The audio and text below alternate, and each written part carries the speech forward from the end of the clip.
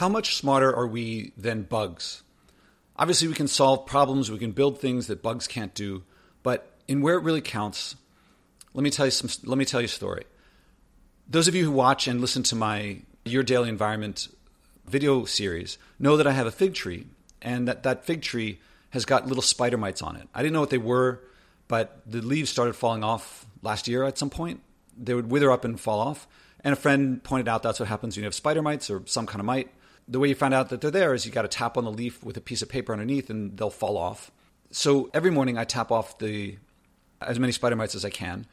If I didn't, they would eat up the leaves. The leaves would fall off, and then they would move on to the next leaf. That leaf would fall off. And as far as I can tell, the thing would die. I think if it's outdoors, other insects and maybe birds would eat them. But in here, it's a protected environment, and it's just them, and I don't know what would eat them, so I just tap them and do that. You might also know, if you watch the video series, that I have some cherry tomato plants, and they were growing beautiful cherry tomatoes and doing really well. It was like overflowing with green and red. A little while ago, the leaves started withering up, and I thought I was overwatering it, but it turns out the spider mites, or whatever these bugs are, had made it to that plant. So there are so many leaves on that tree that I can't tap them all off. As far as I can tell, the mites are growing like crazy. It looks like I'll get some cherry tomatoes out of it, but the rest, they're going to die. I mean, the leaves are just falling off too quickly, and I tap off as many of these bugs as I can. But as far as I can tell, it's just too lush and verdant for them to stop growing. And if I don't do anything, whether I do anything or not, they're going to eat up all the leaves. The leaves are all going to, they don't eat the leaves. I guess they eat the sap and get the sugar from inside the plant. The leaves wither up and dry off and fall off. As far as I can tell, the cherry tomato plants aren't going to make it. This reminds me of locusts. Locusts famously will come through and eat up everything. And it also reminds me of the movie Independence Day. I don't know if you saw it. It wasn't like a great movie, I wouldn't say, but it had cool special effects. And in the movie, there are these aliens that come to the Earth, and they start exterminating everything and taking over the planet. Not taking over like to run it. They take it over to use it all up. There's a scene where one of the aliens does this mind meld with a character, a human. After the mind meld, the character says, he wanted me to understand. He communicated with me. That is to say, this mind meld, the human character could sense what was inside the alien. And he said, they're like locusts. They travel from planet to planet. Their whole civilization. After they've consumed every natural resource, they move on. And we're next. So these aliens are going around and just using everything up. And I can't help but think, how does this compare with us humans? How are we doing anything different than going to a place, using up the natural resources that were there when we got there, using them more than there's enough to sustain, and then when we've used it all up, we move on to the next place? What area where there's been oil have we not used up all the oil that we possibly could and moved on? What places where there have been copper or some mineral or some verdant field, some place where we could grow plants, have we not? Well, there are plenty of places where we live sustainably and then can keep living sustainably, at least as far as agriculture is concerned. I mean, there are farms all over America, although we're using the soils up. My understanding is that the topsoil, we're depleting it, and we're polluting the oceans. The oceans have something like 1/10 of the wildlife that used to be there because we're fishing it all up. Okay, so we've created nuclear energy, nuclear weapons, we've created refrigeration, we've created all sorts of things. But if what we do is like what these bugs do and use up what we can until there's not enough to sustain us, and then the whole plant dies, and then if these mites eat up all these plants, then eventually the plant will die, and then they will die. If by some chance they were able to only grow enough to eat a little bit of the plant's energy, but the plant could still live, they wouldn't die like that. In fact, I mean, there are symbiosis. That would be a parasitical but not killing situation. You could have a total symbiosis, like the bacteria in our guts that live off of the fiber that we eat, and then they turn that fiber that we on our own could not digest, and they turn it into something that we can use. That would be great if we could live in a symbiotic way with everything else. But as far as fossil fuels are concerned, and using up topsoil, and what we're doing in the rainforest, it seems that we're doing what the bugs are doing, what these aliens did. which is we're using stuff up, not living in harmony, not living in symbiosis with the things around us, but we're using stuff up.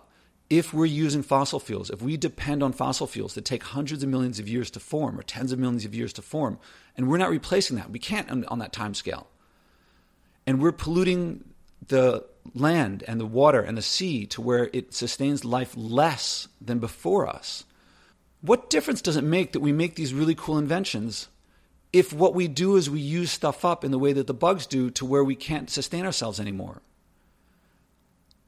Maybe we would live in a situation where we use up all the fossil fuels and the earth is really huge and we could live off of what's sustainable. But after we use up if our civilization requires fossil fuels and we run out of fossil fuels, or it requires clean air and we've polluted the air so much, or a certain temperature, but we've made it so that the temperature the greenhouse effect makes the temperature too high, then we're doing what the bugs do.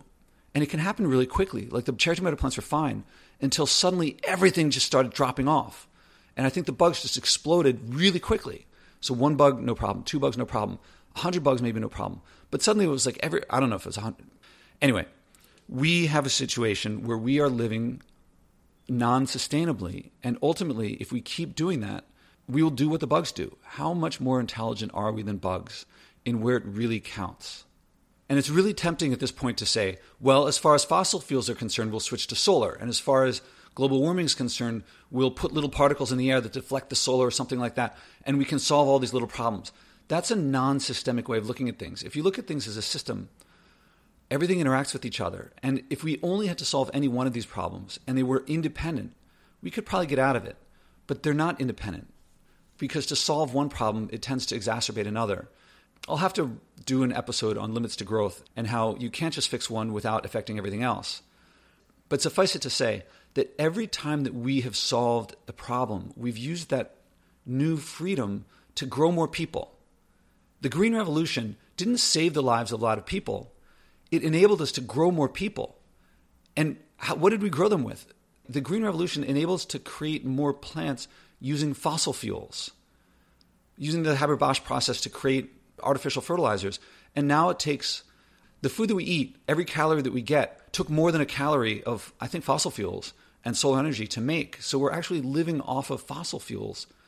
We're just using it to create more people. And the projections show that the population is going to level off at some point at something like 10 billion or 11 billion people. That's luck. We're not doing that on purpose. And that means that those projections depend on certain assumptions. Those assumptions are that we aren't going to solve certain problems. But if we got, say, clean fusion that worked, we would simply use that energy to grow more people. That is, technological solutions don't solve social problems of what population is a population where everyone can live comfortably and healthily and happily. And you think, well, fusion would be so much energy. It would be too cheap to meter. It would just be abundant. If we did that, and you look at the numbers and actually how long it would take us to grow enough people to where even nuclear fusion wouldn't work, we'd reach the next problem that we wouldn't be able to live on the planet because the heat would be so great. Not from global warming, but from the heat that would be generated from that fusion. It's only a few hundred years, maybe a few thousand. I'll link to the Do the Math blog where someone did the math to figure out what happens if we keep growing at the rate that we keep growing, which fusion would enable. Or we could learn to live sustainably. And if we can learn to live sustainably, say with nuclear fusion, we can learn to live sustainably with fewer people without nuclear fusion.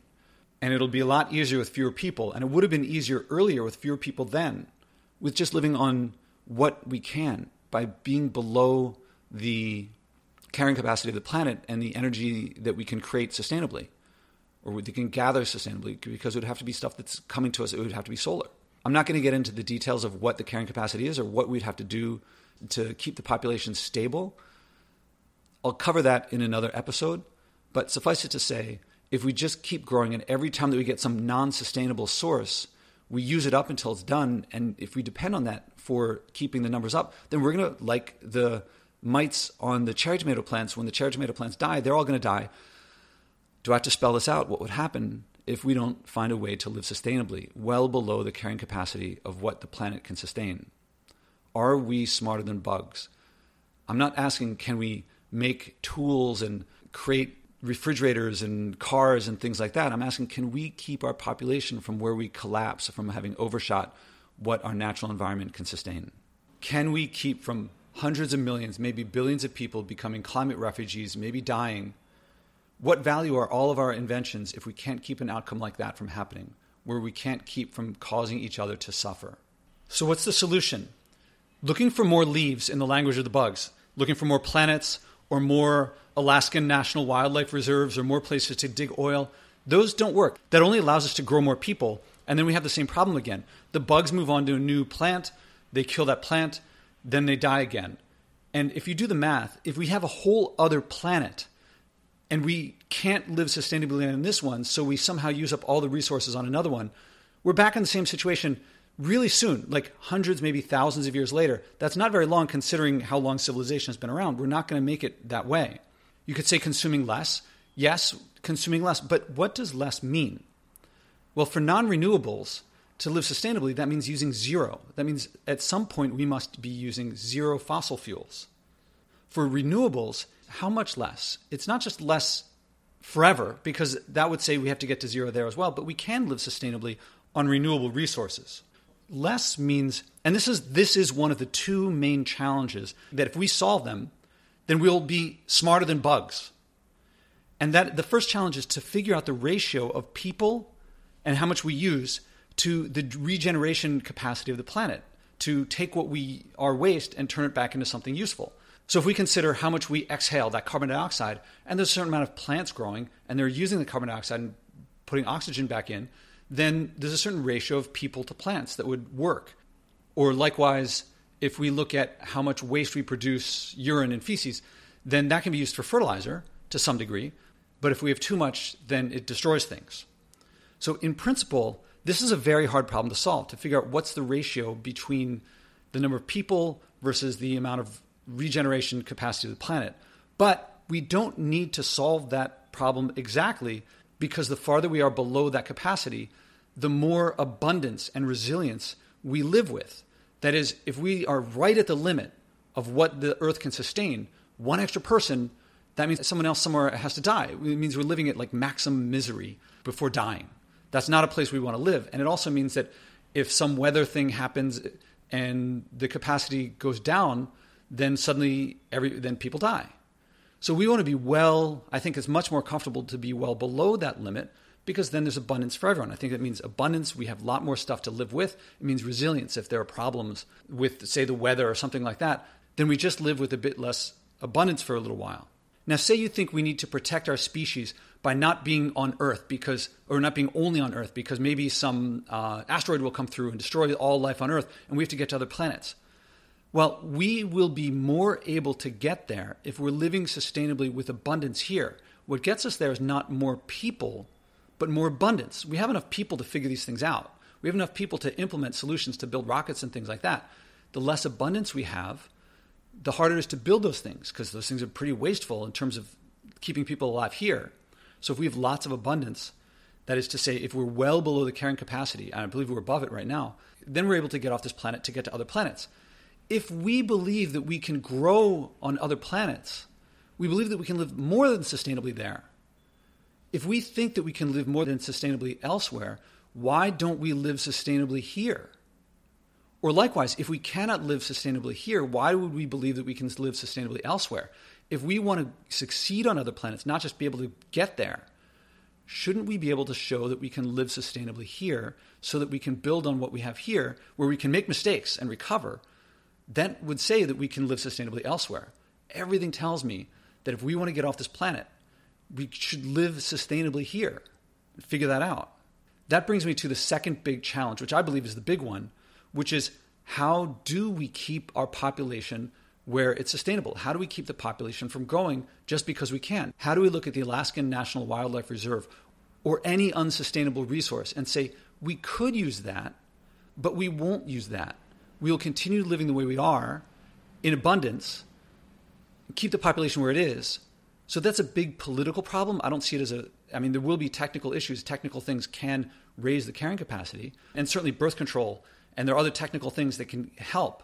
But ultimately, we have to decide we can grow but we won't grow. That's a political and social question that I don't see technical things can help, but that's tactical, not strategic.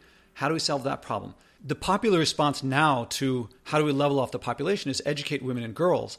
To the extent that that works, great, that helps level things off, but it doesn't figure out what the ratio is and what the total amount should be. If we are above the carrying capacity for what's sustainable and we simply level off, then eventually we'll still collapse. If you have too many bugs on the plant and you're choking the plant off, eventually the plant is going to be able to sustain fewer and fewer and it's going to go down. So we still have to figure out, are we above or below? That's the first problem. And then if we are above, how do we get below and stay below without it being just nature resulting in lots of famine and deaths and things like that? Birth control, educating women and girls, that doesn't solve that problem. Solving that problem, as far as I can tell, that would make us clearly smarter than bugs in a meaningful way for the entire species, not just having fast cars and flashing lights and things like that. I don't know what else would.